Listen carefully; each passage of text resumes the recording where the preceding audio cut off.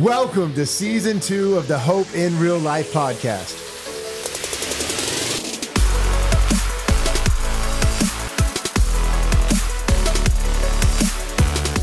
I don't necessarily want to talk about how I'm feeling and not deal with it. And that does work for a little while. It's going to come out at some point, though. That's right. You said you just need to go ask somebody. I'm trying to put myself in the seat of the listener. What happens if I ask somebody and they say no? Learning how to work from rest rather than work for rest. I do believe that God allows some people to go through some things so that they can get to the other side and then be able to say to other people, hey, look, I know, I get it. I've been there. We're so not the expert. I used to separate faith and work. You went to church on Sunday, and then the rest of the week was all about me and my profession. Everybody's familiar with Chick-fil-A, I think. Do you know they wash it in ice cream before they fry it? Oh, come on. This is a real thing? No. Yes, and that's why it's addictive.